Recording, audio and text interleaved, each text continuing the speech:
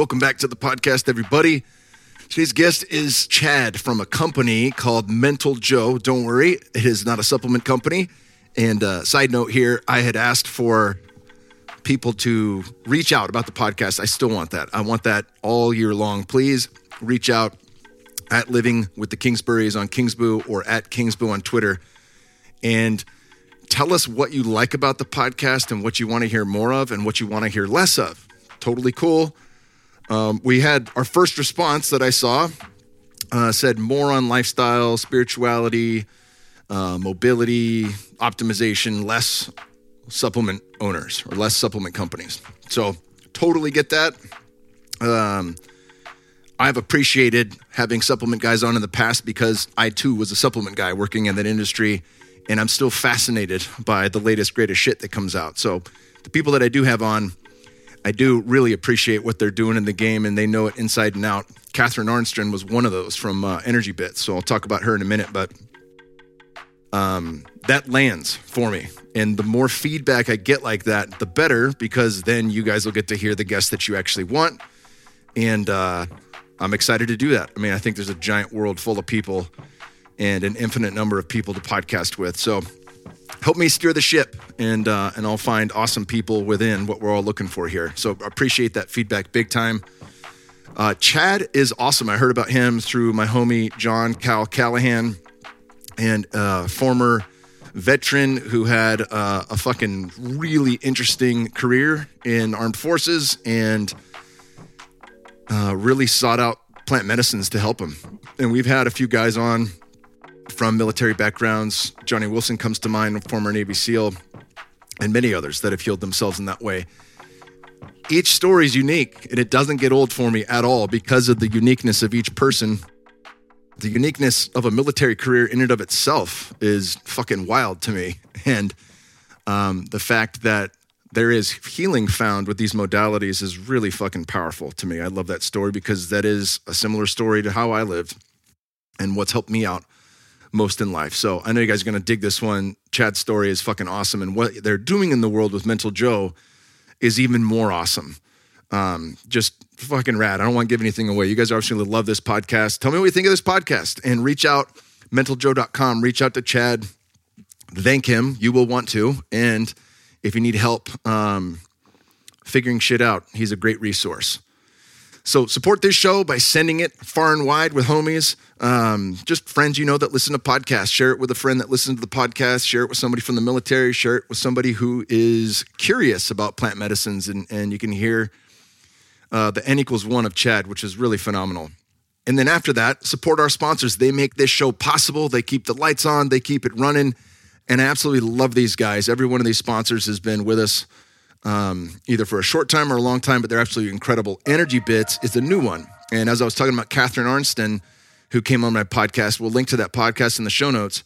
She is a fucking encyclopedia on mitochondrial health and really how algae pertains to that. Mental health is essential, but protecting it has been elusive. This all changed thanks to Dr. Chris Palmer's new book, Brain Energy, where he shows why all mental health disorders are a result of damaged mitochondria. Mental health requires you to heal and restore your mitochondria, and I agree. That's why I wanted you to know about Energy Bits.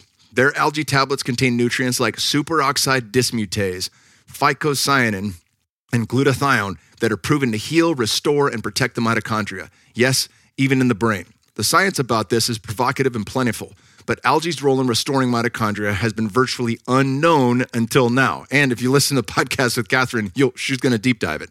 Energy Bits founder Catherine Arnsten has spent 13 years researching algae, and she recently made a startling discovery. Science and nature have conspired to protect your brain and mitochondria with the oldest life on Earth, algae. Amazingly, mitochondria even evolved from algae, but that's another story. It's documented in evolutionary science called endosymbiotic theory. There's a link to that if you want it as well.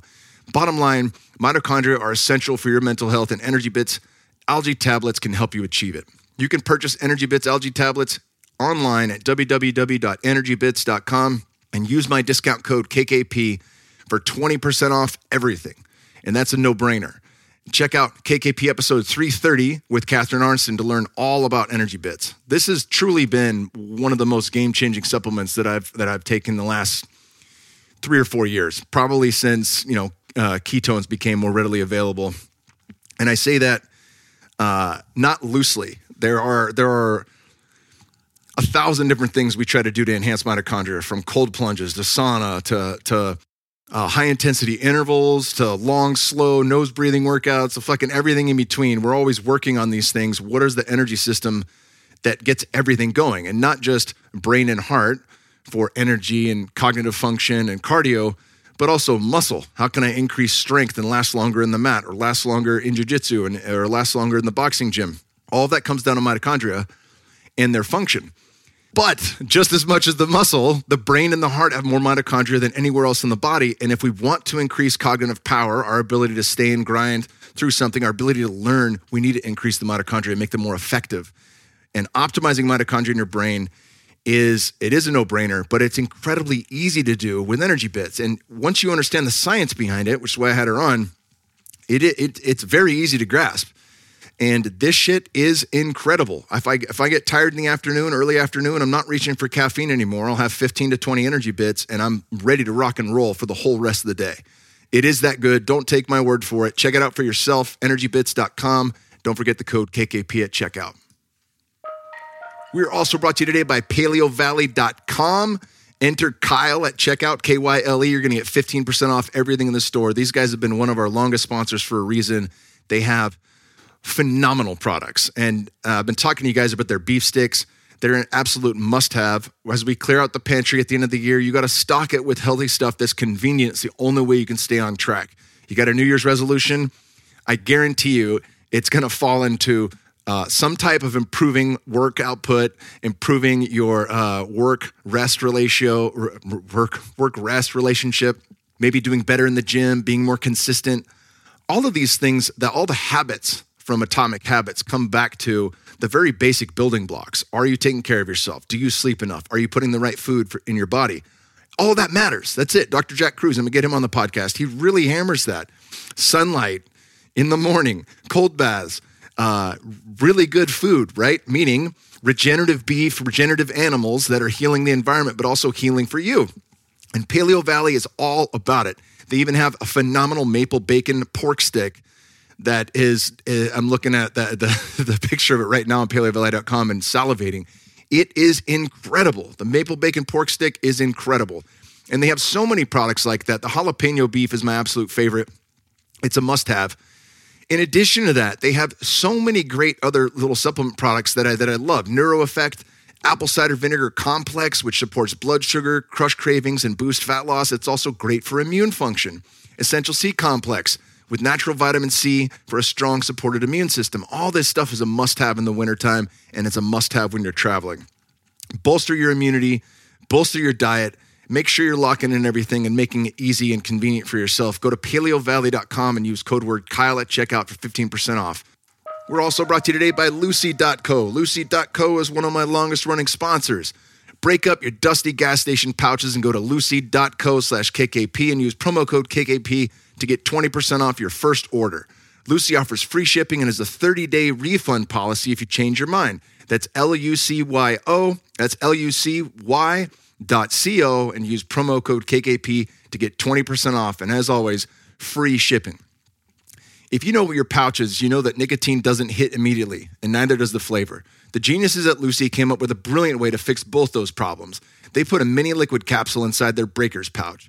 And here's what you do. Grab a Breakers pouch and break the capsule. Yes, with your teeth. It makes a really satisfying pop. Put it in your lip and enjoy the immediate nicotine and flavor release. Nobody is doing anything like this except for Lucy. It's a new kind of pouch technology, and it's only available from Lucy. No more sandpaper pouches drying out your mouth. No more weak flavors that don't last. Breakers are different. Breakers come in 4 or 8 milligrams of 100% pure nicotine. 6 delicious flavors from apple ice to espresso and classics like mint or mango. Mint is always a classic. You want to throw a breath mint in and you want to boost your brain? Check out Lucy.co. Then I have to read this verbatim. And here comes the fine print. Lucy products are only for adults of legal age, and every order is age verified. Warning, this product contains nicotine. Nicotine is an addictive chemical. Thank you to Lucy. You guys got to try this if you haven't tried it before. As I've mentioned many times on this podcast, nicotine is one of the most effective nootropics on the planet. And Your body actually has receptor sites for it right in the brain that take this in, and then ping, you feel good. There's a euphoria, you're relaxed, but you're also switched on. And that's super important for book reading, super important for if I'm listening to something on Audible or podcasts that I actually need to study. Nicotine is an excellent accoutrement for me to be able to have the very best learning experience possible. And when I'm studying for anything or regurgitating it via this podcast, nicotine is a must-have. Check it out at lucy.co and remember promo code KKP at checkout. Last but not least, we're brought to you by my homies at Organifi.com/KKP. Remember to use code KKP for 20% off everything in their store. Normally I talk about the sunrise, the sunset kit, and how awesome the red, the green, and the gold juices are. But today we're going to focus on their new product, Shilajit Gummies. These are sourced directly from the Himalayas. Home of the world's finest Shilajit. It's heavily tested for metals, pun intended. Rich in antioxidants that help fight free radicals. It can support gut health and nourish the digestive tract by promoting the growth of beneficial bacteria. It improves the permeability of cell membranes and helps to better absorb and enhance nutrient absorption, can support detoxification, can enhance energy levels and overall vitality. It does both for damn sure, and it has anti-inflammatory properties. There's substantiated benefits to this as well. It supports healthy testosterone levels, supports bone and muscle health, aids in cellular energy and mitochondrial health /ATP, cellular ATP, and decreases fatigue. Of course, the decreasing fatigue happens via the mitochondrial health and cellular ATP. I got to tell you, this is the most convenient way to consume Shilajit. I've been dabbling with this for the last few years. A lot of it's like a thick, black, gooey paste that you got to mix in with some hot beverage or suck on it, and it tastes like charcoal. Not the best experience. The Shilajit gummies are incredibly convenient. They're super high flavor, and when you pop them, nothing gets stuck to your fingers. I just pop in 2 to 4 at a time, and I have that 2 or 3 times a day, honestly. I get an absolute boost without any jitters, without any over the top, oh God, I've got anxiety. Just natural energy that comes from within that's balancing to the body. And it's a fantastic product. If you haven't tried these, try them now. Go to Organifi.com/KKP. That's ORGANIFI.com/KKP. Pick up 2 or 3 bags of this stuff. You're for sure going to want to keep more of this in the kitchen. And then use code KKP for 20% off. And without further ado, my brother Chad. Clap us in, the dog gets scared. You're okay, Guapo. Come here, boy. The old sound check. Yes, sir. Well, let's jump into it, brother. Tell me, I mean, we met through the homie Cal, John Callahan, who's been on this podcast a handful of times. One of the first homies I met in moving to Austin and working with Aubrey. I've told that story a number of times on this podcast, and he's been on it. But, Cal's one of those guys where if he intros me to somebody, like I immediately pay attention. You know, and I think right when he introed us, I didn't quite have the bandwidth. And you sent me out some swag, and then I fucking remembered, and I was like, oh, damn, I need to do this. And I was thrilled that you were going to fly in for it because it's not always the case. You know, a lot of people are busy or don't have the bandwidth to do that. So I appreciate you coming out to the farm. I'm excited to show you around. Yeah, I'm excited to be here, and I kind of feel the same way. It's like I got to break bread, right? We can do the whole fucking Zoom thing all day long. I don't feel that. So it's like let's be in person. Let's see what it's about. Let's get after it that way, because you can do the Zoom shit all day. Everyone does it. And I'm not a fan of it. I appreciate if I'm with somebody like Dick David Ikes across the pond. I'm not flying to fucking England anytime soon. Correct. Yeah. Cool. We make that work. You know. Some of the other old timers are great. Sean O'Leary, who wrote Setting God Free, fucking amazing book on spirituality. 48-year Catholic priest in Ireland. Oh shit! And now has studied Eastern mysticism and fucking all sorts of cool shit. And he's dialed the fuck in. He doesn't do too much traveling, but still worth it, you know. Yeah, absolutely. And then face to face is just night and day better. There's no question about that. So I appreciate that. The show usually rolls. If you're listening to this, everybody knows how the show rolls. But I love the arc of, what was life like growing up. What got you to become who you are. Yeah. And obviously you've got a fucking great story. So I want to dive into that deeply. And then, we finish off with where we're at today and what you're doing in the world, which is awesome. I appreciate it. I appreciate it. Yeah. So we'll dive into it. So I'm a middle child of 3. I've got an older brother, younger sister, and then my mom and dad. Divorced at a very young age. My dad, alcoholic, abusive, grew up extremely poor, standing in line for food, and had the good old government punch stamp, for lunches and stuff. Before like the E-Beat cards or whatever. Yeah, correct. I mean, I had the Monopoly money and going and buying milk and shit. and then at school, had the punch card and stuff, that was free government meals. But yeah, grew up in Billings, Montana. No shit. Yeah. I was just out there with Bear. Okay. I don't want to cut you off, but I was like, I know Billings. And I think somebody mentioned somewhere in Wyoming or Montana. Yeah. I have a reference point now. We've been there twice, but keep going. Yeah. Phenomenal food. It was really weird how good the food was in Billings. I was really weird. Not expecting this at all. We made a point to stop there on the way back, too. Yeah. So when I grew up, Billings was roughly 80 to probably 85,000. So in general, a small town, but the so-called big city up there in Montana. Yeah. So grew up being a Montana kid. Had an uncle. I had a huge ranch up in Scobie, Montana, which is up on the High Line, just really close to Canada and stuff. So we'd go up further west or central. It's more east. Okay, so just north of Billings then. Yeah, like if you could, it's kind of a straight shot up. If you could, go the way of the crow flies. Okay. So we would go up there, and I really loved it. He was a gentleman that I really looked up to because I didn't have that in my life. Right, didn't really have a dad to look up to and whatnot, but.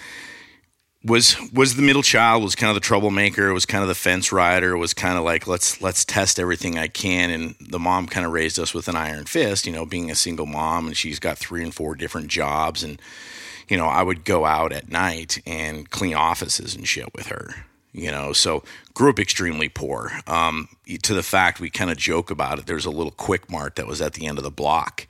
And what we would, no bullshit, what we would do is the Frito-Lay guy would come down the alley, and we'd always get a little bit of a honk. And so we'd run down there, and they would throw the day old shit in the trash can. So then I would jump in the trash can. I'm throwing it out the other side as he's throwing it in. My brother and sister are grabbing it, and they're running it back to the house. So then we just load up the pantry with, Fritos, Doritos, whatever the hell we could get our hands on. It was fucking free. You're the second person now. My wife is the only dumpster diver I've ever met. She did dumpster dive in college at Flagstaff, and I'm like, you're a gangster. You're cut from a different cloth. Yep. So that was kind of the thing, and I'd always use the chips as a negotiating tool to get some chocolate milk, back in the day. But grew up extremely poor. It sucks. As I've gone through this stuff, I've realized, right, what I learned from my parents is they didn't have the skill set. They didn't have the bandwidth. They didn't have the knowledge to, be there present. Like I said, my dad, sadly, he came from a home that was, I think, abusive and verbally abusive, and his dad was an alcoholic as well. So there you go with the generational trauma. We're just going to keep carrying this shit forward, right? So went into high school, went to Billings Senior High. If you drove there, it's right on Grand Avenue, and wasn't much of I was a good athlete, but I wasn't a home run, right? So I was really, believe it or not, I was actually a pretty good little wrestler, all the way up to about the 8th grade. I took city my 7th grade year, and then my 8th grade year, I ended up breaking my hand in a little fight with my brother, and I can still remember the coach at my junior high being pissed off because he knew there's a possibility I probably was going to take city again. And then get into high school, and I couldn't have been more than $110. I was tiny. And I remember Coach Reed coming up to me and kind of saying, "Hey man, we're excited to have you this year. We need someone in your weight class." And I was like, I'm not wrestling. And he's like, "Well, why not?" I was like, "I'm going to do basketball." And the switch to that for me, yeah, right? And he was looking at me, "You fucking idiot." And the switch for me, now that I can reflect back on it, was I was super embarrassed being this small kid to get into a singlet and to get out there on a wrestling mat in front of all these, girls that got boobs and the whole 9 yards. Yeah, and you're the only fucking kid there too. Like that's a whole different experience. Exactly. So I can look back at that now and go, well, why didn't I follow through with that? And that was why. I figured, okay, all the cool kids, they do basketball and football and all these bigger sports. Like I'll do basketball. So went through high school. I was pretty much just, like I said, I wasn't the star athlete. Went through that and ended up probably summer of my senior year, jumped into the military. Just went in and signed the documents, and my ASVAB score was shit. I was a C student. I just didn't care. I was more of a socialite, right? Let's just go have fun. Let's be good to people. Let's do our thing. The sports was done after I cut my junior year. I was like, okay, not a full blown athlete. Fuck it. Like that's not my role. So went in, Signed. Say again, Army, was it? Yeah, I was in the Army. Cool. Yep, was in the Army. And when I went in, I was just 11 bang bang, which is just straight infantry. I had no airborne tied to it, nothing. So I graduated, threw the cap in the air. That thing wasn't even on the ground yet, and I was on a plane to Fort Benning, Georgia. So went out there, did basic. About 9 weeks in, ended up getting an airborne slot. So went to airborne school, knocked that out, and then probably the third or fourth week, just towards the end there, Ranger Liaison came down. And I was like, oh, Ranger Battalion, I've heard about these guys. They're kind of wicked. All right, fuck it, I'm in. So signed that dotted line, and before you know it, graduated airborne school, and I'm sitting there, and we're in this huge barracks, and I think it's like 3 stories to these old school airborne barracks, and you can see the guys, and they're peeking out the windows, and they're checking us out, and the fucking cadre are already at it. They're yelling at us, they're smoking us, and from airborne school down to 75th Ranger Regiment, it's roughly, I want to say it's probably a mile. Could be a little shorter than that, but it was a dead sprint. And so we get down there, and it's balls to the walls. And back then it was called RIP, which is Ranger Indoctrination Program. They don't beat around the bush. No, they just said, we're going to get after it, you know? They're like buds. You're like, okay, that sounds kind of cool, you know? Like, well, you know. Yeah. Ranger indoctrination, it just goes right. Like, we're here to fuck you up and change you as a person. 100%. And now I think it's called RASP. But yeah, so went through that, had the intake for like a week and a half, and during that intake, it's, getting your bunks and getting all your gear and the whole 9 yards, and then smoke session, 3-4 times a day, just to see mentality-wise, like who can hang. And there's this Ranger, Jeff Struker. At this point, it was Sergeant Struker. If you're familiar with Black Hawk Down, he was the sergeant in the Humvee where all his guys ended up getting killed in that Humvee, and they washed out the Humvee, threw new dudes in it, and they went back after it. So he was one of our cadre. So to have like this Hall of Fame Ranger who's sitting here going through this, and I'm like, oh, dude, this guy is just going to abuse us. Because just that year in 96, he won the Best Ranger competition, which is one of the toughest competitions, civilian or military wise. They have it on ESPN now every year. So it's kind of a new thing they're doing. But went through that. I made it through. I think we had a class of, again, $125 or something like that. I think we graduated 20 or 30 guys total, and then dispersed from there. That's pretty good though. 20% when you think of like other special ops programs and things like that. 20% seems like a good group. A good group, yeah. And for me, it was again, because I wasn't, like I said, I didn't really have a role model growing up. I didn't really have a male figure to look at. My dad was an outdoorsman. He fished, he hunted, but I don't fish and hunt today. And there's kind of reasons behind that. We got to change that, but keep going. Yeah. So. My thought was, if I go into the military, I'm going to have the ability, right, to be around a bunch of alpha males, maybe find a mentor, go through this programming of this stuff, and maybe I can prove to myself that, I am worth some shit and I can kind of hang with these dudes. Went into battalion, did really well. In fact, I was part of the weapons platoon. And in the weapons platoon, you got mortars, Carl Gustav, if you're familiar with that weapon system, and then sniper section. That was back, like I said, this is 97. So did the Gustav, and it's an 84 millimeter recoilless rifle, and this thing is a banger. I mean, they literally, it's a new weapon system as of probably 7 or 8 years ago. So, I mean, this is years ago. I was one of the very first guys or teams, our Gustav squad was, to train with the Javelin. If you hear all the Javelins going to Ukraine and all this bullshit, right? So we were one of the very first trainees on the Javelin system as well. So that was kind of cool, But through that, all the live fires things that we would do, I mean, you would keep a loom and things on objective, for live fires and that. And we'd walk out of some of these things with our backs hunched over, bleeding out of our nose, bleeding out of our ears, just because of the concussion of that, the Gustav. And you got 3 or 4 of these things in a line, you're just... I can only imagine that too, especially because, you don't figure this shit out initially. You guys are the guinea pigs. 100%. As a kid, you're probably like, fuck yeah, we got the best brand new equipment. We get to be the first guys to take this out. Yep. And then later, like, hey, that roller coaster I went on that was wood, actually causes micro concussions at every turn, and the newer ones are safer because they're smoother, and the metal one, like that kind of thing. It's like, damn, how many times did I ride that fucking wooden roller coaster? 100%. Yeah. And so that has come, and I'm still fighting with the VA for benefits and shit. I was one of those guys, that said, I got all my legs, I got all my arms, I'm not fucked up, I'm good to go. And years, and I'll get into that, but years later, now I'm realizing like, oh, maybe I do have some TBI issues. Maybe I do have this. Maybe I've got this going on. And now going through plant medicine and ketamine and things of that nature, now I have the wherewithal to go fight for my advocacy to say, no, like, okay, I get it. I didn't go through the massive combat zones of some of these guys, right? And the stat is really, if you look at military over a whole range of things, it's 2 to 3% of the military, right? People in there that actually go to combat.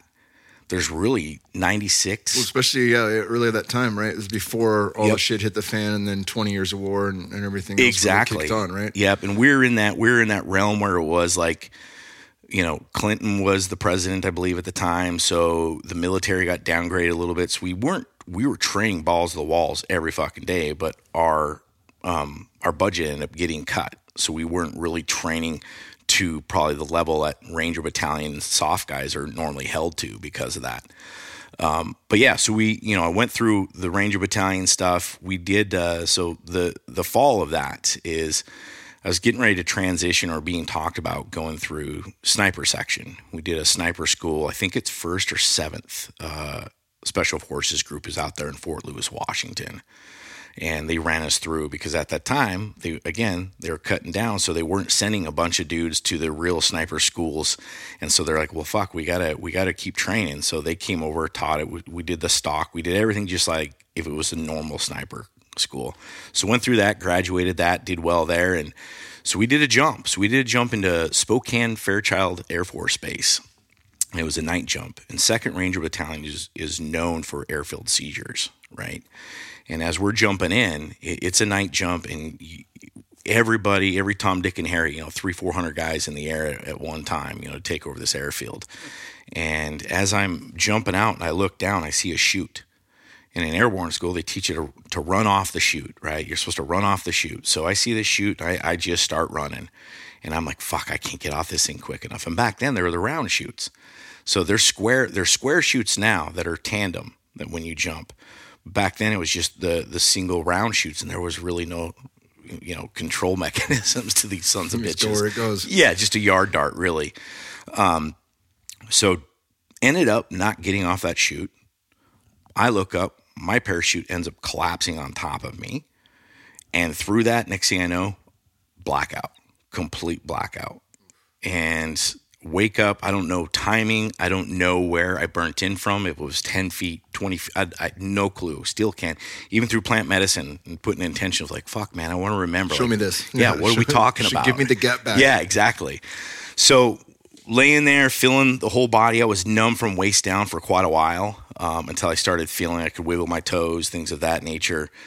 And from there, just the whole night was complete dazed. They ended up calling off the mission because so many dudes got fucked up on this jump. Dudes were hitting hangars, dudes were hitting planes, and what happened, the Air Force ended up flying the wrong fucking pattern. They didn't fly with the DZ, they flew the other route. So we ended up, lots of dudes getting fucked up on this entire jump. So you're doing a training jump. That's a lot of people in close proximity, hence the crashing into each other's parachutes. Mm-hmm. And the Air Force is flying into you guys? They flew the wrong way. So they have a pattern that they need to fly for safety, right? And so we're supposed to fly this way. I guess you'd say elongate north-south. Let's just say north-south of the runway so we can hit tarmac and things of that nature. What they did is they flew across it. So now you're flying over buildings. You're flying over planes that are stationed there. And so dudes are hitting. Okay. Yeah. And so that was kind of the demise, right, at that point. Because again, you're in SOF, right? Like you're not supposed to be a pussy. Take your Motrin, shut up, and go back to work, right? And that's kind of what I did. I just kind of shut up and just, we knew there's other dudes that got hurt, but there's dudes that compound fractures, massive injuries. And so I'm thinking, okay, I'm walking, I'm just confused. I'm, still out of it a little bit. I don't even remember getting on the plane and flying back to Fort Lewis. I can't physically, mentally even think about walking back onto the C-130 and flying back. So we get back to battalion, and I think we ended up getting downgraded. So in battalion, you've got, or regiment they call it, but it's statuses. There's an RR1, an RR2, and an RR3, and they're readiness statuses. And we're getting ready to go into, I believe, RR1.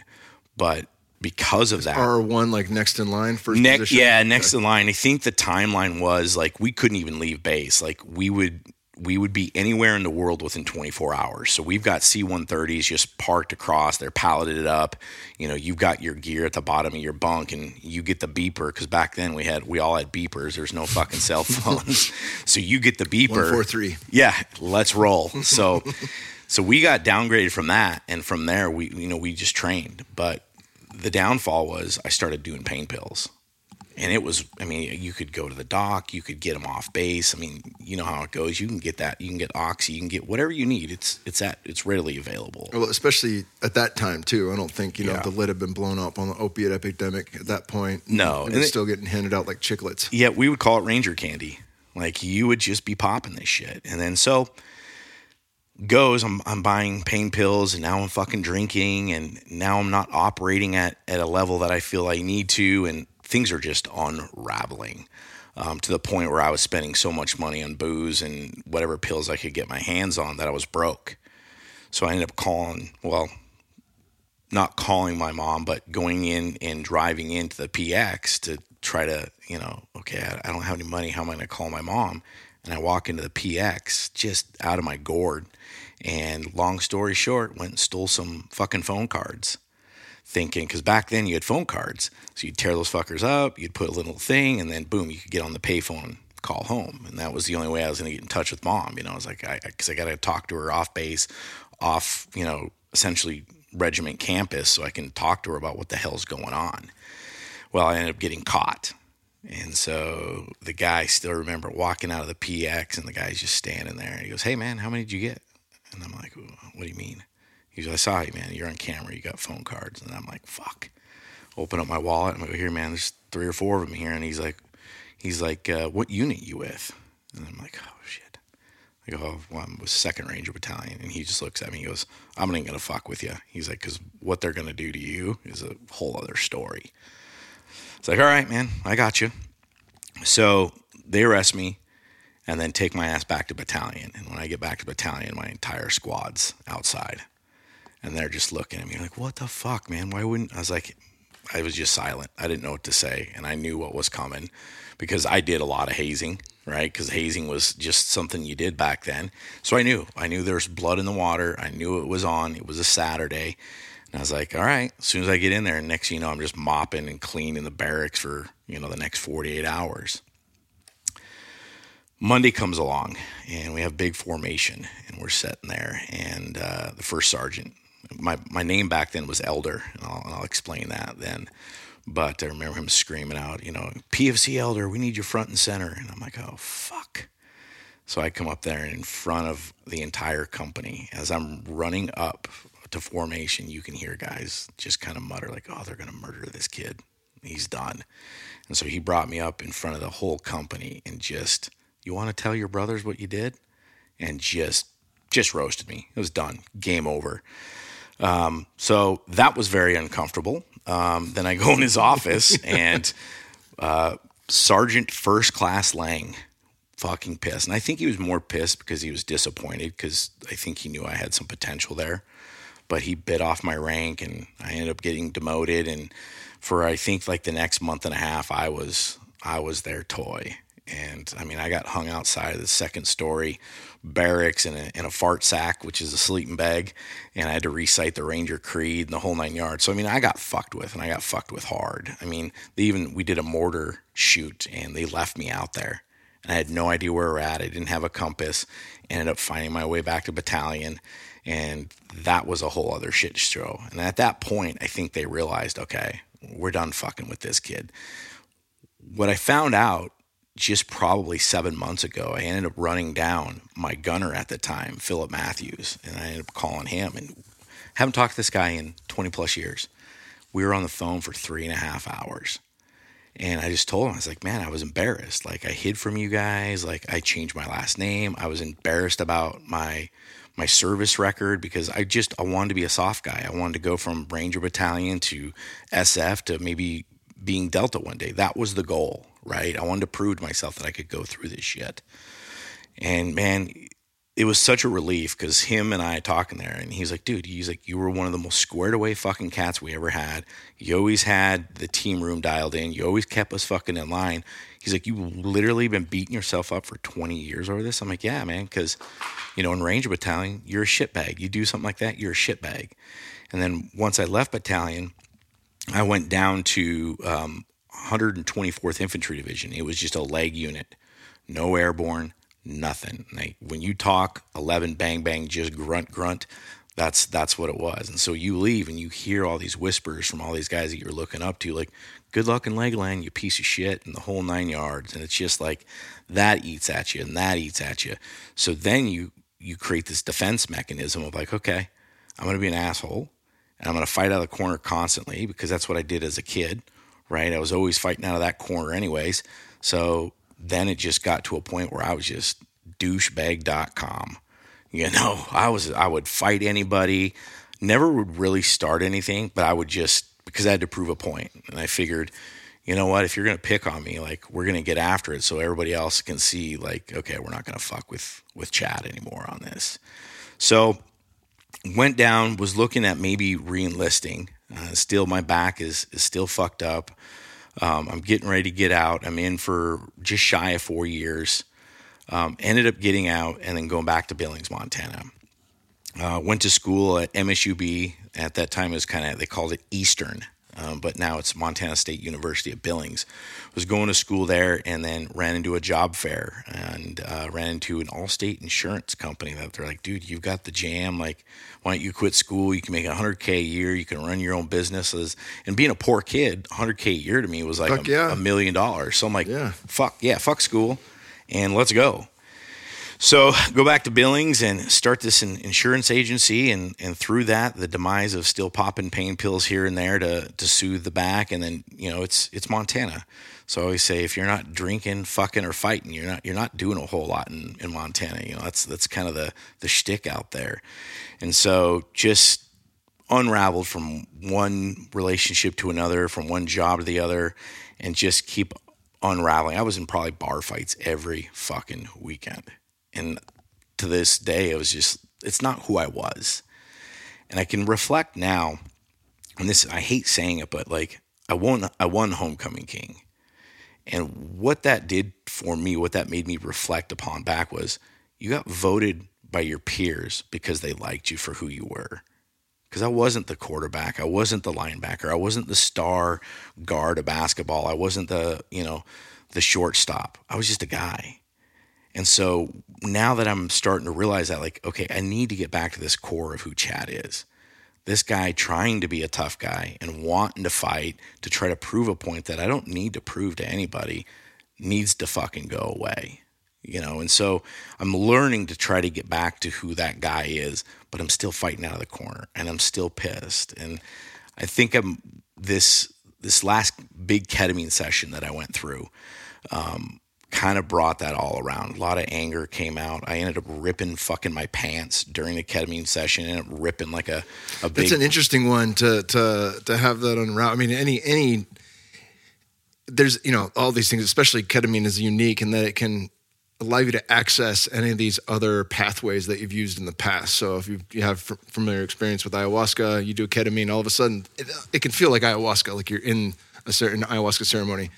But it's also, so dissolving that it is curious to me that like that would be the medicine where the anger comes up. It's very interesting that pathway was able to bring that up for you. Yeah, and when I started the medicine, or the ketamine was my catalyst into this stuff. But going back to that it was probably a month and a half ago. I ripped my pants, I ripped a blanket, I punched like walls. They ended up moving me away from the wall, and this was intramuscular.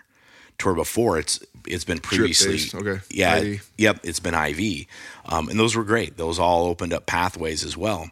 But what I got from that last ketamine experience, the intramuscular one, was I knew what the standard was, and I didn't withhold the standards. I didn't put in the reps. I didn't do what I needed to do. I wasn't mad at my mom. I wasn't mad at my dad. I was mad at my fucking self because I knew fucking better. And I think that's where in this last 2 months, I've really started to kind of slow things down exponentially of like, you were mad at yourself because you knew where you needed to go. You knew where you had to hold that standard and you didn't. So let that go.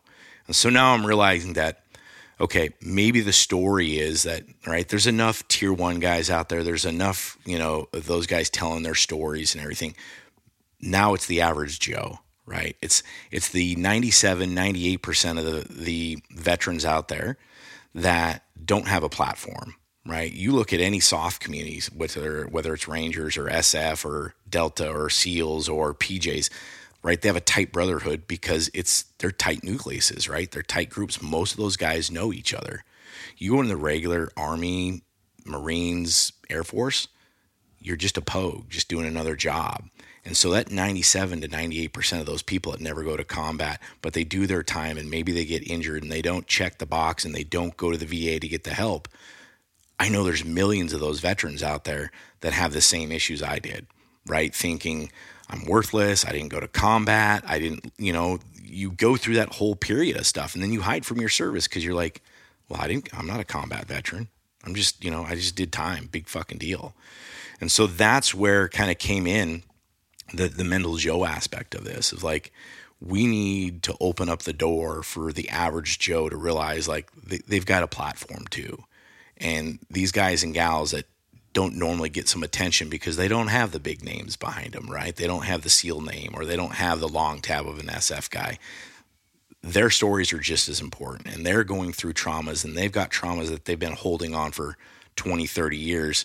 And what's been really fucking cool about this whole process when we started Mental Joe was essentially to say, hey, there's another way of healing. Like the traditional way does not work. If the traditional way fucking worked, we'd have a healthy fucking society, but we don't. People have a very good way of ignoring that, Yeah. I don't know. It's just like it's a master level, Stockholm syndrome or whatever the fuck you want to call it, where people just still trust their general practitioner to get them healthy. It's mind blowing. But I think, for military folks understanding, I don't think there's anybody in the military that's like, man, the VA did me right. No, So that's one community at least where they've got their heads screwed on straight about what modern medicine care looks like, and the failures of that. I got 2 questions for you.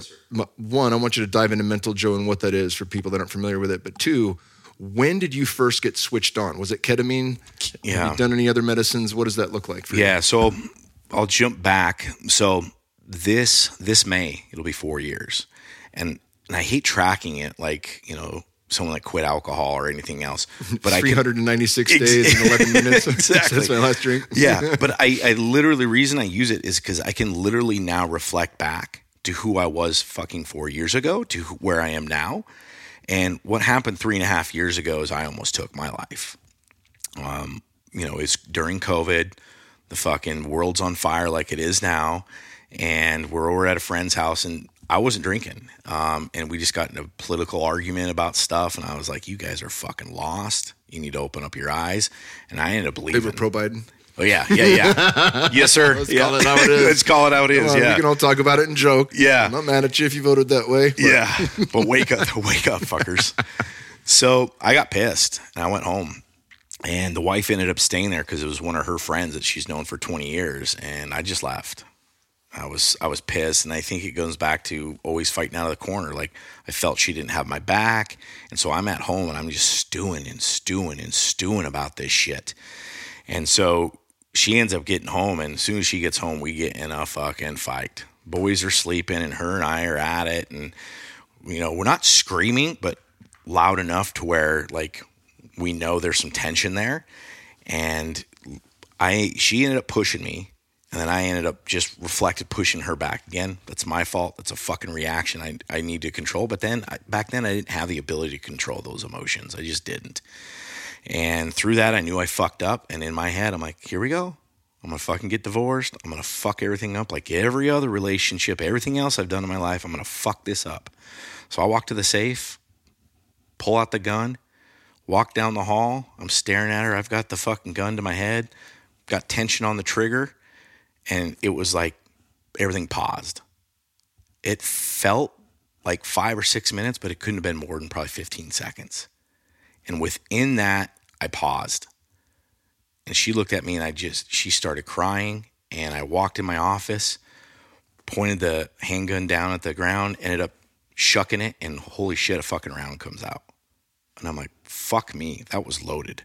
Holy shit.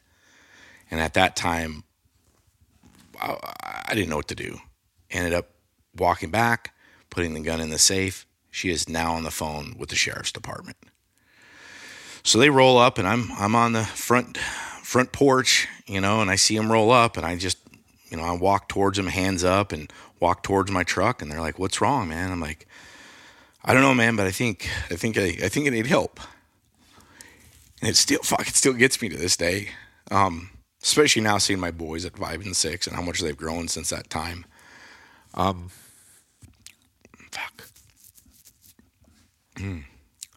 I realized that I stole her safe space. I stole that from her. And we didn't hug, we didn't kiss, and I went to the hospital. And I was inpatient for a day or two, and then they shuffled me off to the cuckoo bin for, I think it was about a week. So sat there, and through that, I give my call a day. I told her, I was like, I can't live like this. Eventually, I'm gonna full on pull the trigger. I can't. My mind's never slowed down. I'm always trying to fucking fight out of a corner. I'm always creating nonsense of my head of different fucking scenarios, so I can always be ahead of someone that's coming at me, right? And I told her, I was like, I don't care if it's petrified dog shit. I will eat it. I need a fucking change. I can't do this any longer. And so she did a bunch of research and ended up coming across the Joe Rogan podcast where they ended up talking about ketamine. And so she heard about ketamine, started diving into that. And when I got released, I've got all the, this guy's manic depressive, anxiety disorder, OCPD. They gave me all the fucking labels you can imagine. And, oh, by the way, here's 150 milligrams of Effexor. Enjoy. And I had one counseling thing set up for me. And from that moment on, I realized how broken the mental health is in this country. Is Effexor an SSRI? Yeah, it is. Okay. Yep. And they say a therapeutic dose, and again, I'm probably wrong on this, but from what I've read, a therapeutic dose is 75 milligrams. So you're at double that. Double that. With a handful of other things. Correct. Did they get you on anti-anxieties too? Yep. I forgot even what that was even called. But Valium, Klonopin, I was on Xanax. Klonopin, Xanax, Wellbutrin. Yeah, Klonopin is one of the hardest to come off of. I've worked with clients on that. Surprisingly, it doesn't get you as high as Xanax or Valium does acutely, but it's one of the hardest to come off. Interestingly, that class of medicine, if you cut cold turkey, can kill you. Yep. It's fucking mind-blowing. I've had long conversations with Dr. Dan Engel about that, who's an awesome friend, wrote the Concussion Repair Manual, licensed psychiatrist and therapist who also spent 18 months in the Amazon apprenticing as an ayahuasquero. So he has fucking bridged the gap of all gaps. He's been on this podcast a handful of times back in the day. I had a lot of that shit too in college when I fucking snapped and tried to kill myself. It was, moderately pain pills, but mostly was the anti-anxiety medication because I could just fucking push that button. It was like Soma in Brave New World. Good night. Fucking everything's good. Yep. Nothing hurts. Yeah. Yeah. So on the Effexor, and I want to say it's probably 3 weeks after I got out, went and did my first ketamine session, and holy fuck. I was a dare kid, right? I was the fucking dare kid in high school that went to elementaries and junior highs. Don't do drugs, right? So to go in and just full throttle, I don't care. I was such in a miserable spot, and I was tired of what I call the gray or the yuck or whatever you want to call it, living there. I didn't live for 22 years. I was fucking numb. I was on some kind of antidepressant. I was on some kind of anti-anxiety medication. If the back acted up, I had a fucking, pharmacy in my goddamn house. So if the back acted up, boom, I can pop these. I know I need to wean off of them, and that's usually what would unravel the relationships, because then I'm doing that on top of the alcohol and everything else.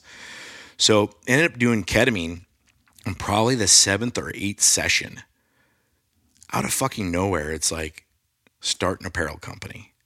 And prior to this, I've been doing real estate for almost 20 years in corporate America. And I'm like, apparel, like I've always loved swag, but I'm like, why apparel? Like, and at this time I'm starting to journal. I'm starting to kind of slowly connect certain dots to set certain things. And, oh, I reacted to situations like this because of XYZ. And now I realize I don't have to react to those. I can just let those be. There doesn't need to be attention to certain instances or things that have happened. And so now I'm 7th, 8th ketamine session in, and I'm really like, holy fuck. Like I'm setting for an hour and not thinking about anything. The mind's not racing. I don't have all this weird anxiety. The whole, like, you know, you go to traditional therapy. Well, you gotta feel it in your heart, and you gotta feel the breath, and you gotta feel the tension. And I'm like, fucking, what are you talking about? You know what they're trying to teach? They're trying to teach what Eckhart Tolle talks about in A New Earth. Yeah. Right? But Eckhart Tolle snapped. He had a complete mental collapse that brought him to the state of stillness. Right? And I think that's one of the beautiful things about ketamine. And it's, look, you could do 1,000 sessions. Every one of them is going to be different. Even if they're similar. Especially when you talk about the plants. There's such a wide variety of experience within those. But it can gift you the experience of pulling back your awareness into the observer. And if you've never been in that seat before, it's like, whoa, this holy shit. Okay, wow, right? Like it's just like, and it's unfamiliar too if we've had 22 years straight or however long straight of, you know, like the mind sitting at the driver's seat. And you're like, oh, there's a space beyond that. Yep. And I feel like I try to explain it now to people like that are, we'll just call it mental health issues, right? I feel like people have mental health issues. You're on a frontage road and you really don't know anything outside that frontage road, right? Because everything's repeating itself through the stories in our head. And every once in a while you get a deer or something to jump out at you in the frontage road. And you're like, oh, you get startled and you're like, okay, I got to get back on this road. But it's the frontage road. But now you introduce ketamine, or now you introduce plant medicine. And it's like, oh, fuck, there's this off-ramp. I don't have to be on this frontage road anymore. And you get on this, off-ramp to an informational highway that's got thousands and thousands of lanes. And now you can look at everything in a completely different context. And that analogy for me, or even the analogy of the windshield on a vehicle, right? It gets really grimy on the inside of a windshield. Well, you introduce psychedelics, yeah, it's like I got a fucking new windshield. I can see clear as day now. There's not this grime. And so now I've started to kind of see where things were disconnected, and the neurotransmitters are starting to reconnect and regrow within the brain. And this apparel stuff just keeps coming up and keeps coming up. And I didn't know now, but there's a plan in place obviously for it, but I went to 5 or 6 different ketamine clinics in the Phoenix Valley. 2 of them ended up getting shut down. One of them... Do you go with one as a Mexican doctor in Chandler, I want to say? Haven't ran into them. I had him on the podcast years ago. He was one of the very first people to do ketamine therapy in the whole country. Oh, no shit. Yeah. Okay. I forget his name. He was awesome. He did a whole battery of really cool tests on me, and oh, fuck. They were surprisingly accurate. Okay. Yeah. The one thing he goes, you test great everywhere, except this shows, and what this thing relates to is that it looks like you, I don't want to embarrass, we're live on the podcast, I don't want to embarrass you, or I was like, no, fucking reveal it. Yeah, let's go. Because it looks like you have very little to no compassion. Yep. And I was, oh yeah, buddy. Yeah, like, yeah. Yep. And he's like, that actually makes sense, from a fighter standpoint. Like you couldn't have that necessarily to be in that position really for a long time. You could have, here and there. That's something that plants have helped me to cultivate more of. Yep. But, that made me think of that ketamine journey you first started talking about. The old habit, the frontage road of beating your own ass,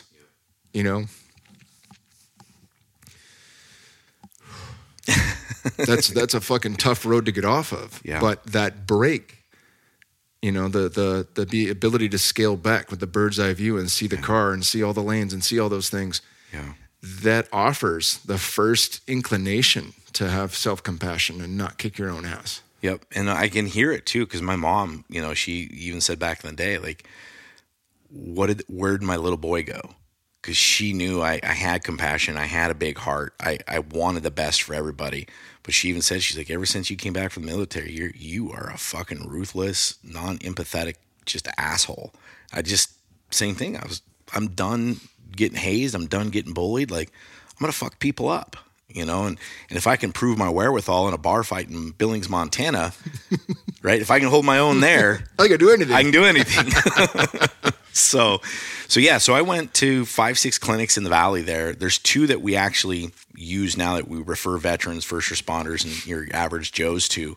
Yeah, and bridge that gap too, because we're talking apparel. Obviously, you've got dope swag on. I love it. And I also love, mine says Into the Storm with the bison. It's one of my favorite Native American spirit animal messages. Yeah. The bison know that the fastest way through a storm is shoulder to shoulder, head first, head on. Yep. Fucking don't run from it.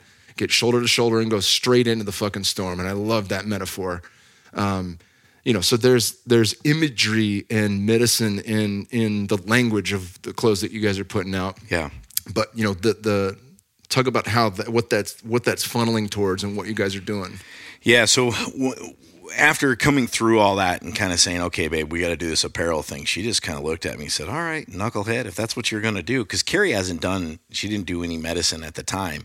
And to give you the quick overview of it, we've done ketamine, I've done psilocybin and MDMA, and then just recently Bufo.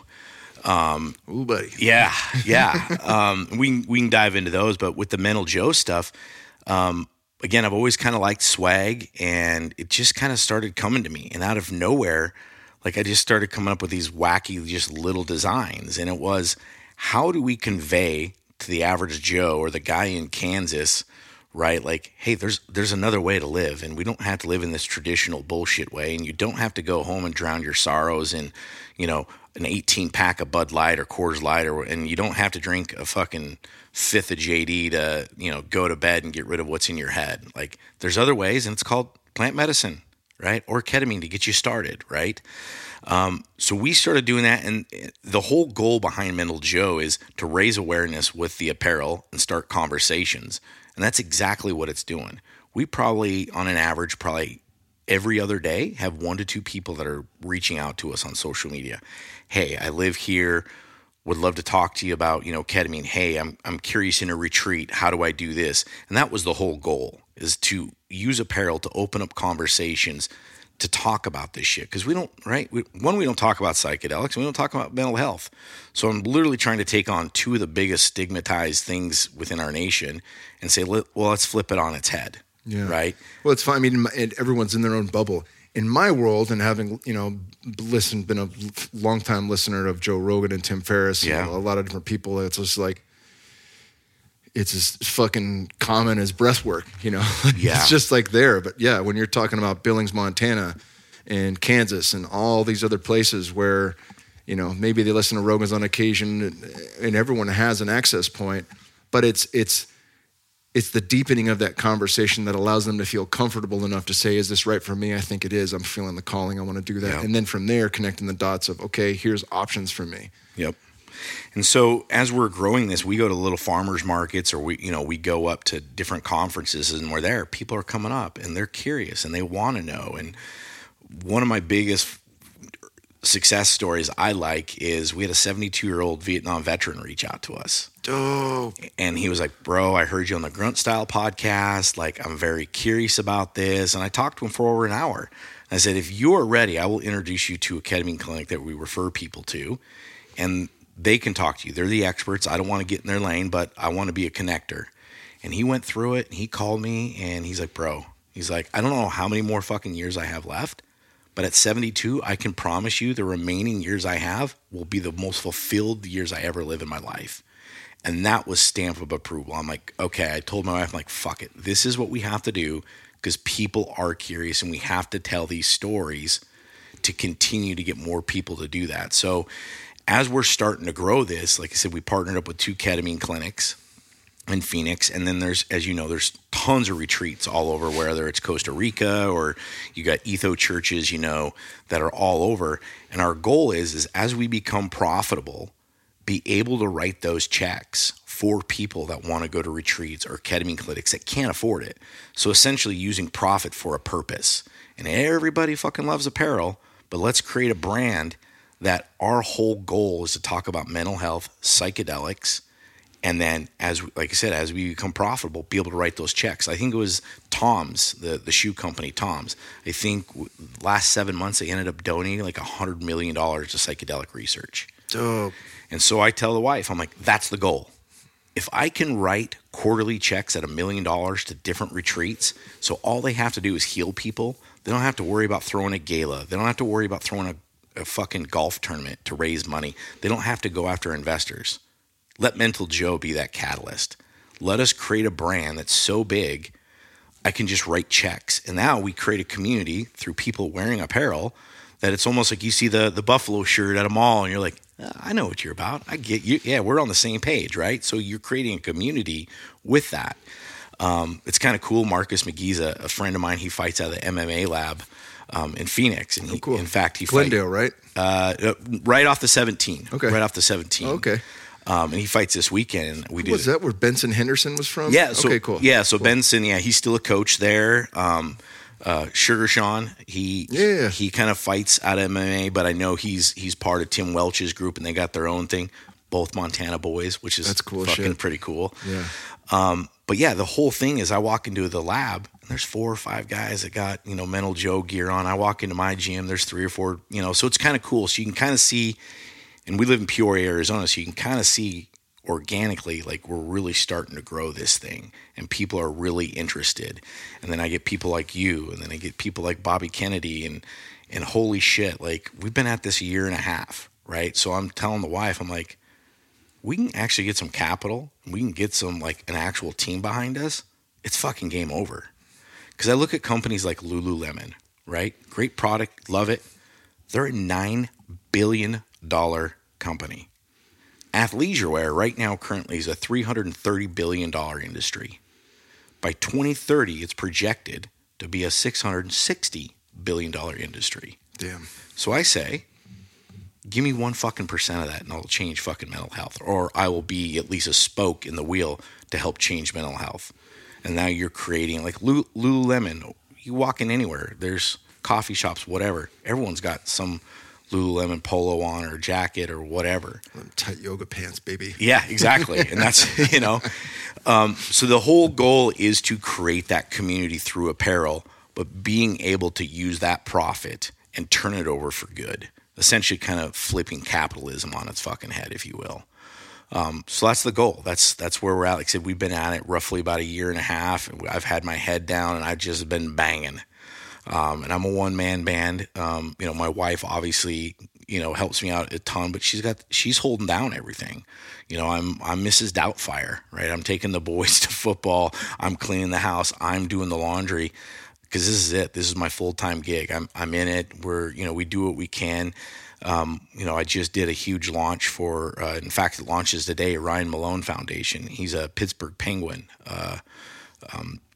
hockey player. So we just did something with him. We've got several other different collaborations that we're getting ready to kind of push out. Like I said, Bobby Kennedy, we ended up getting connected with them and we just did a bunch of rash guards for them for an upcoming trip.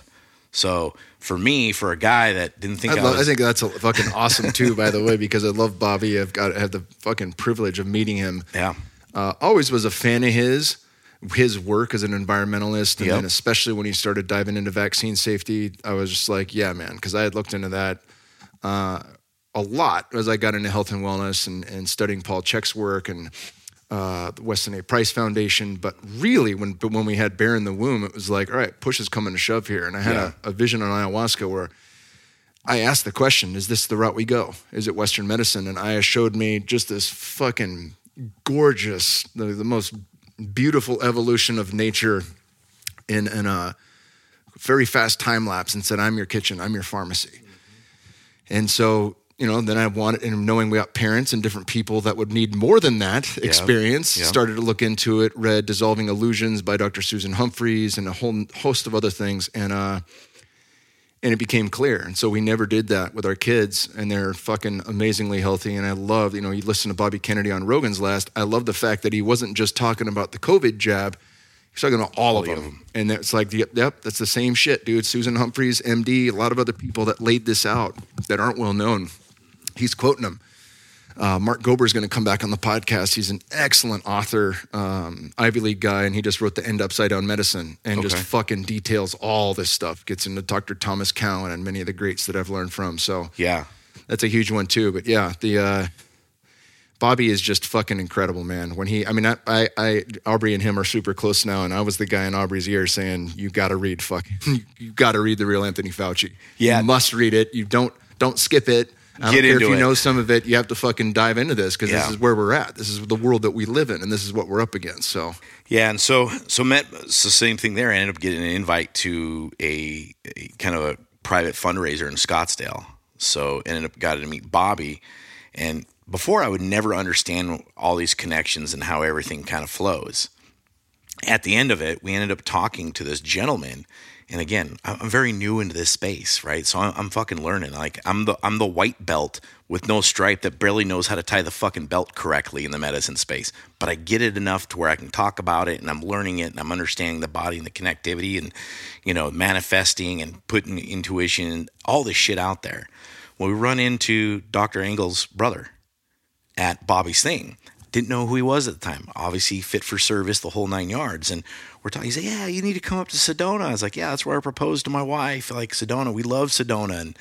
And so to find out that Dr. Engel's brother was there, we're talking to him. He likes what we're doing. And then finding out Dr. Engel's tied to Aubrey and you and all this other stuff. And then, met Jared. And it's wild to me. Like I literally sit down and it's like I fucking diagram shit out. I'm like, oh, that's how this connection happened. Yeah. That's how this person got introduced. I don't know what point it came through, but there is no, so it was really I had the experience of this multiple times, but the reintegration and installation of the understanding happened in 2021. So right after a lot of shit hit the fan, before we were able to get into this farm and get into regenerative agriculture and everything, knowing that the amount of work I was fucking saying yes to take on and the requirement of that knowledge. Right? Yeah. Like, holy shit, dude, I need 30 years of knowledge in 4 different things. I don't have a month's experience at it. Yeah. And just did a quarterly journey every quarter that year, and the same thing kept coming back. There's no such thing as 6 degrees of separation. Mm-hmm. Yep. Only one. Yeah, and I'm seeing it. Now that I've paused, now I can step back and look at this shit and go, oh, that's why this stuff's starting to unfold. And like I said, we've been at this, it'll be 2 years this coming up April that we've been doing Mental Joe. So in this amount of time that we've been doing this, I'm just fucking blasphemy, right? Like I remember back in Billings, Montana, watching you come on for a weigh-in, and all of us buddies fucking joking and laughing. They're like, McLean, this is your guy. Because you come the one where I put legalized gay shorts on. Well, you've got your shorts on. You got the fanny pack, and I always got a fanny pack on. The wife busts my balls for wearing a fanny pack, and I still remember like, McLean, this is your guy. I was like, yeah, he's my guy. The guy's wearing fucking Speedos and a fanny pack to a weigh-in. Fuck yeah. If I could just say, the fanny pack looks dope. I love the G.I. Joe status. But you got to have it big enough for a conceal and carry, like this Texans, we need that. So funny. So I went to dinner last night with Nick from Sheepdog. Yeah, all my buddies, all those guys. Yeah. So just had dinner with him, and he ended up the gray one that you normally wear. I think. Yeah. That's the one I got. So I got cool. that in the car. Theirs is awesome. They got the big pull strings. This is my buddies. I mean, we had to explain this since it's just audio only. Yeah. But my homie Matt Vincent, he used to have Hate Brand. It's now Not Dead Yet. He made an EDC bag. My only complaint are the zippers, but everything else, just the zipper handles, actually. The zippers are phenomenal. It's the best fucking, it's a white leather, so I got to fucking wipe it clean, and it pops, but I mean, you can't tell anything about it. It's not fucking huge. No. It still fits everything. I got room for the fucking snooze, the credit cards, the cell phone's got its own pocket, extra magazine, like snacks, it's loaded. It's there. It's loaded, yeah. It's loaded and doesn't look like it, Yeah. So it's, like I said, just to be sitting here and talking with you and even guys like Cal that are opening up the door for us to like hear our story and where we're trying to go with this, it's almost like pinch me, right? Like, again, 3.5 years ago, I wanted to put a bullet in my brain because I didn't think I was worth anything. I didn't think I brought anything to the fucking table. I was tired of the stories in the head, and now that I'm on this other side, I get it. I'm starting to see all the connections. I'm starting to understand, like, this is the way. If we're going to heal America or even the world, psychedelics needs to be talked about. And we need to fucking kick that door open. Now, we got legislation. We got all this bullshit that's in front of us. But I think, I mean, you see it, right? I just feel like there's a change in tides. People are tired of the bullshit. And so we're starting to tromping on that. And, you know, you got Bobby that's kind of knocking down that door. And you've got others that are doing the same thing. Because everyone's just, we're tired. I think a lot of us are tired of living in the yuck and the processed foods. And Carrie and I keep talking about maybe a year or two. All right, we're going to pivot. And maybe we get out of Arizona and we go someplace where there's some land and the boys can run. We have our own chicken coop and the whole 9 yards. And I tell her, I'm like, I'm fucking scared. Like, it's a lot to learn, but we'll get through it. You know, I grew up, like I said, grew up in Montana. My grandfather had a huge garden and, you know, I gardened with him. So it's not far. It's removed. It's there. I can still get back to it, but it's because of my past 22 years or whatnot of just living in that gray and not feeling like I could learn anything. I was scared of failure because failure to me equals some sort of punishment. So now it's, no, failure is a learning opportunity.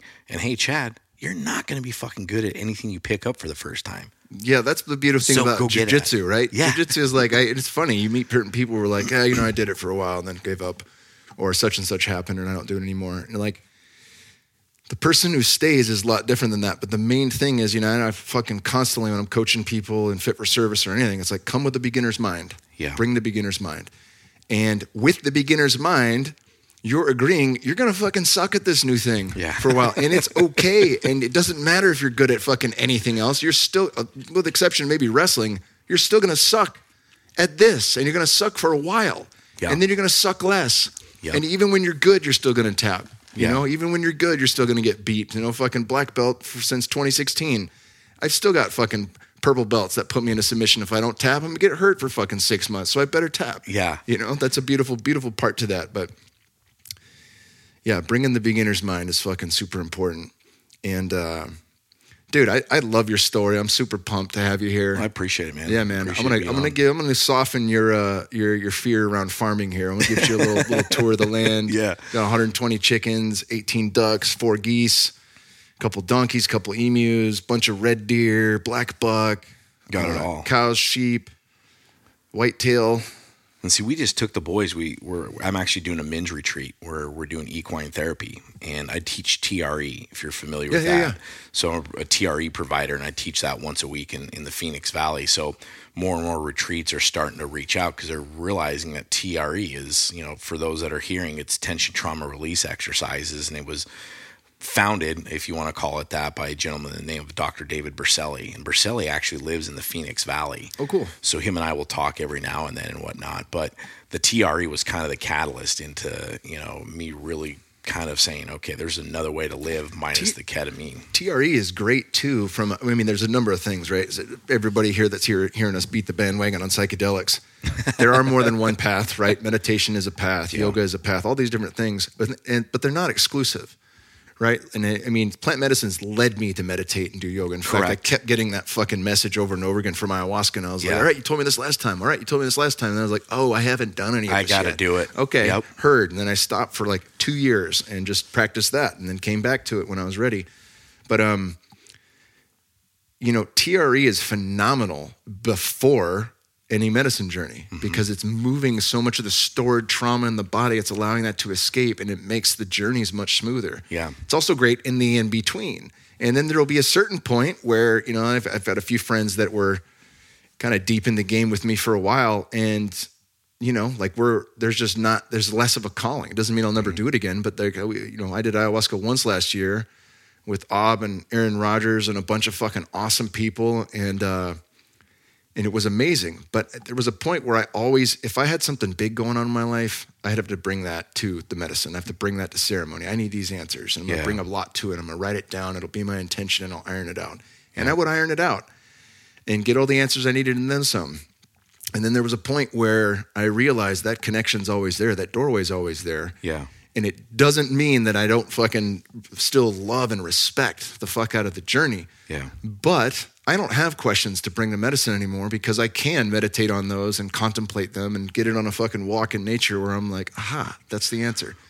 What do you think got you over that? Because that's where I'm struggling. Like the whole setting down and meditating, I'm getting better at the whole journaling aspect of it. But the fucking meditation, like I still struggle with that quite a bit. It helps. There's a couple things that really help me. One, let's see. One is to move if I need to move. Okay. Right. So if I don't lift weights once or twice a week or do something high physical exertion, that could be boxing, kickboxing, jiu-jitsu. If I'm not doing that at least once or twice a week, I get antsy and I can't sit, and I get grumpy.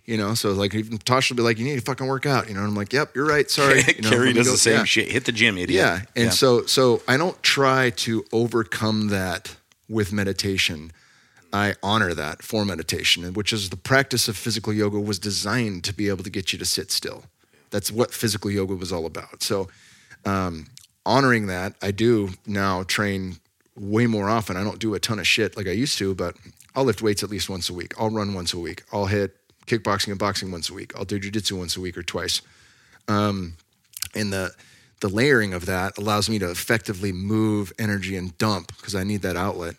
And then I can sit still. And typically I find that meditating in the afternoon is my best time. And the teacher that I had, Emily Fletcher, is phenomenal. You can learn through her at zivameditation.com. I don't have an affiliate link or anything, but she's incredible. And they have like a series of videos that you watch that will bridge the gap on why you're doing it. And just listening to the podcast, because the first podcast we did, I really tried to extract that for people. You're not trying to quiet the mind. Like she dispels a ton of fucking, misinformation. And that's where it's at. Like I'm sitting there going, why can't my mind shut off? Yeah, what the fuck? She goes, it's like trying to drop your heart rate to 0. Yeah, okay. Your heart's designed to beat, period. Your mind is designed to think. You're not going to, when's your heart rate going to be 0? When you're dead. When's your mind going to go to 0? When you're dead, right? She uses that exact analogy. So it offers a way to look at meditation differently that I think makes you more effective at it. Okay. And then you let go of grading yourself. That's another piece, right? There's no great job. She's like, if you're meditating for 20 minutes and 18 of it, you're thinking the whole about life and doing all this shit, and you only come to stillness in the last 2, that's not a failure.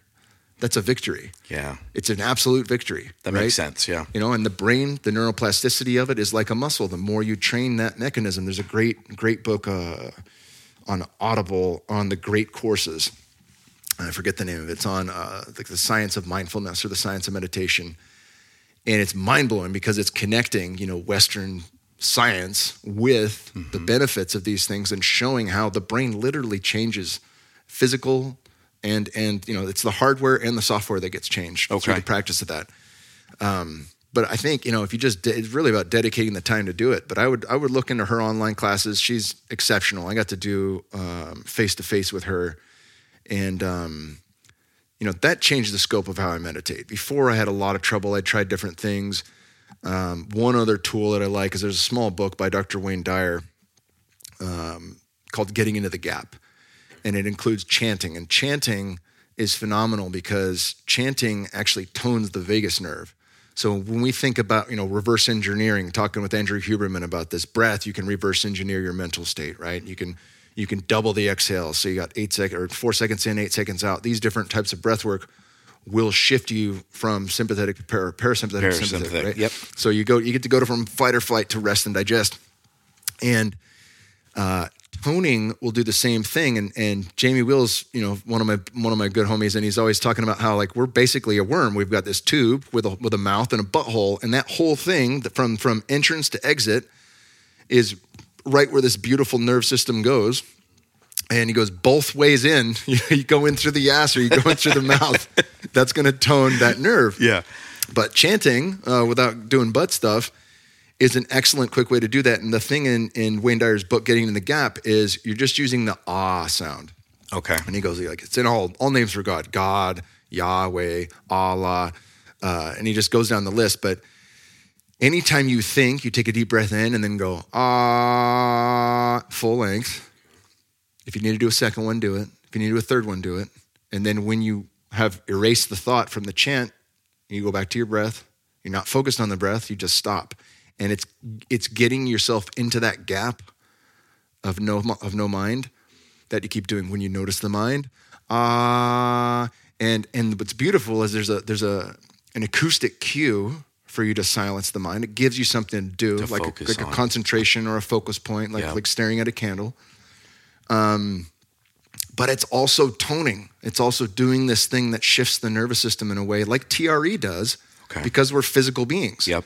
Right? And so I think that's an excellent hack, and that's something I'll still do on occasion, usually at the beginning. And so Emily's got the 3 M's: mindfulness, meditation, and manifestation. In the first couple of minutes of every 22-minute session, she has you start with less, but the first 2 minutes for me are mindfulness.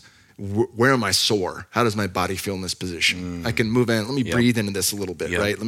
I'm allowed to focus on my breath. I'm allowed to stretch a little bit and move and just settle back in. And I can chant then if I need to. If I'm feeling like choppy breath, I can take a deep breath and do the ah chant or the om chant. And then that resets the nervous system. Now I can meditate for the bulk for 18. And then the last 2 minutes from the meditative state, I enter into Dispenza's work with manifestation. Where I see it, feel it, touch it, believe it as if it is already so. And I've done that with a lot of shit. Like you read Becoming Supernatural. I got to get a list of these fucking books. He's awesome. He's awesome. But I think Emily she's not the missing link because he does a lot of meditation technique as well. But like her meditation matched with that is next level. Yeah. Well, I'll link to all this shit in the show notes for people listening. Ziva Meditation and, the books. And Dispenza, I've had a lot of clients that go to his workshops and they're completely fucking changed. Yeah. I got a buddy right now, former SEAL Tommy Aceto.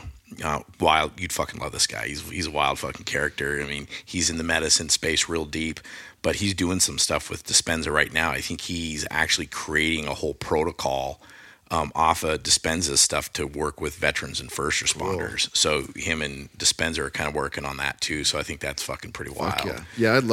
Joe's doing great shit. And he also realizes like he's got to get as many people as possible with the skill set to do this on their own before he's gone, It's like he's full throttle, and that's I admire the fuck out of him for that. That's kind of how I feel about TRE. It's like that's why I tell people, like, if I go teach it at a retreat or something like that, like, hey, just make sure I got a hot and a cot, and I'll fucking come teach you, because like this is something we all should have in our fucking toolbox, right? Because the meditation, right, for me, that I couldn't slow the mind. That's right. It was that negative connotation, like, oh, I can't slow the mind. I'm itchy. Like, okay, I can't do meditation. Screw it. So that's why TRE spoke to me so much, because it's like, okay, I can release this and my mind can still go, but if I can control the breath and allow the body to shake and get rid of what it needs to, we can move forward at a different rate. Yeah, and those are, layers as you're working through layers of trauma that's stored in the body. But at the same time, all these are stackable. When we talk about having the medicine bag, there's a time and a place for holotropic breath work. There's a time and a place for chanting. There's a time and a place for TRE. There's a time and a place for all of these things. And they can be layered in different ways. And it's really, it's similar to diet. There's no one right diet. There's a right diet for you and there's a right diet for me. Yeah. And that will change over time. Yeah. It really changes over time for women every 28 days, but also through pregnancy, through the different stages, pre-motherhood, motherhood, and then postmenopausal. That can change dramatically for them, but it also does for men. And it's listening to that allows us to always be in right relation with our body. Yeah. So for you, it may be TRE is the fucking best thing on earth for 5 fucking years. Yeah. And then, the shit, something leaves and all of a sudden you can sit still. Yeah. That may be it. I don't know. But playing with these different modalities and seeing what works. And Ziva may not for you. I've got a client that just didn't vibe. He met Emily, loves her. He's looking for something else. Yeah. Everyone that I've switched on to Ziva other than him has just been 10 out of 10. This changed my fucking life. So the odds are that it is going to pan out. But there are, many, many, many ways up the mountain. So just as long as you stay dialed in to listening to what the needs are and then seeking those out, you will find. It's guaranteed. It is written. And that's what I've found out, right? Instead of fighting against everything, like Again, going with the flow, like understanding, okay, I'm on the other side of this mountain. I can still hear the negative bullshit, right? It's on the other side of the mountain. That is still there. But now with plant medicine, I have the ability to tune in to say, slow the fuck down. It's there. That's not who you are. Stop diverting back to that bullshit and let's keep moving forward. Like Carrie and I, we did an MDMA session up in Sedona, and that connectivity of me and her, like for the first time, like for her to like sit there and just look at me and say, I get you. I see you now. Like, holy fuck. And that's when I knew, like, okay, this stuff is so profound that we need to talk about this and we need to elevate all this shit to a higher level. I mean, MDMA, right? It's hopefully going to be legal this year for therapeutics. So that's, you know, with MAPS and now they're, what is it, Lucas Locos Group or something. MAPS ended up changing their name and got $100 million from this group. So MAPS now is part of, I think it's Lucas or Locos or something like that. Okay. But hopefully not Lucas Oil.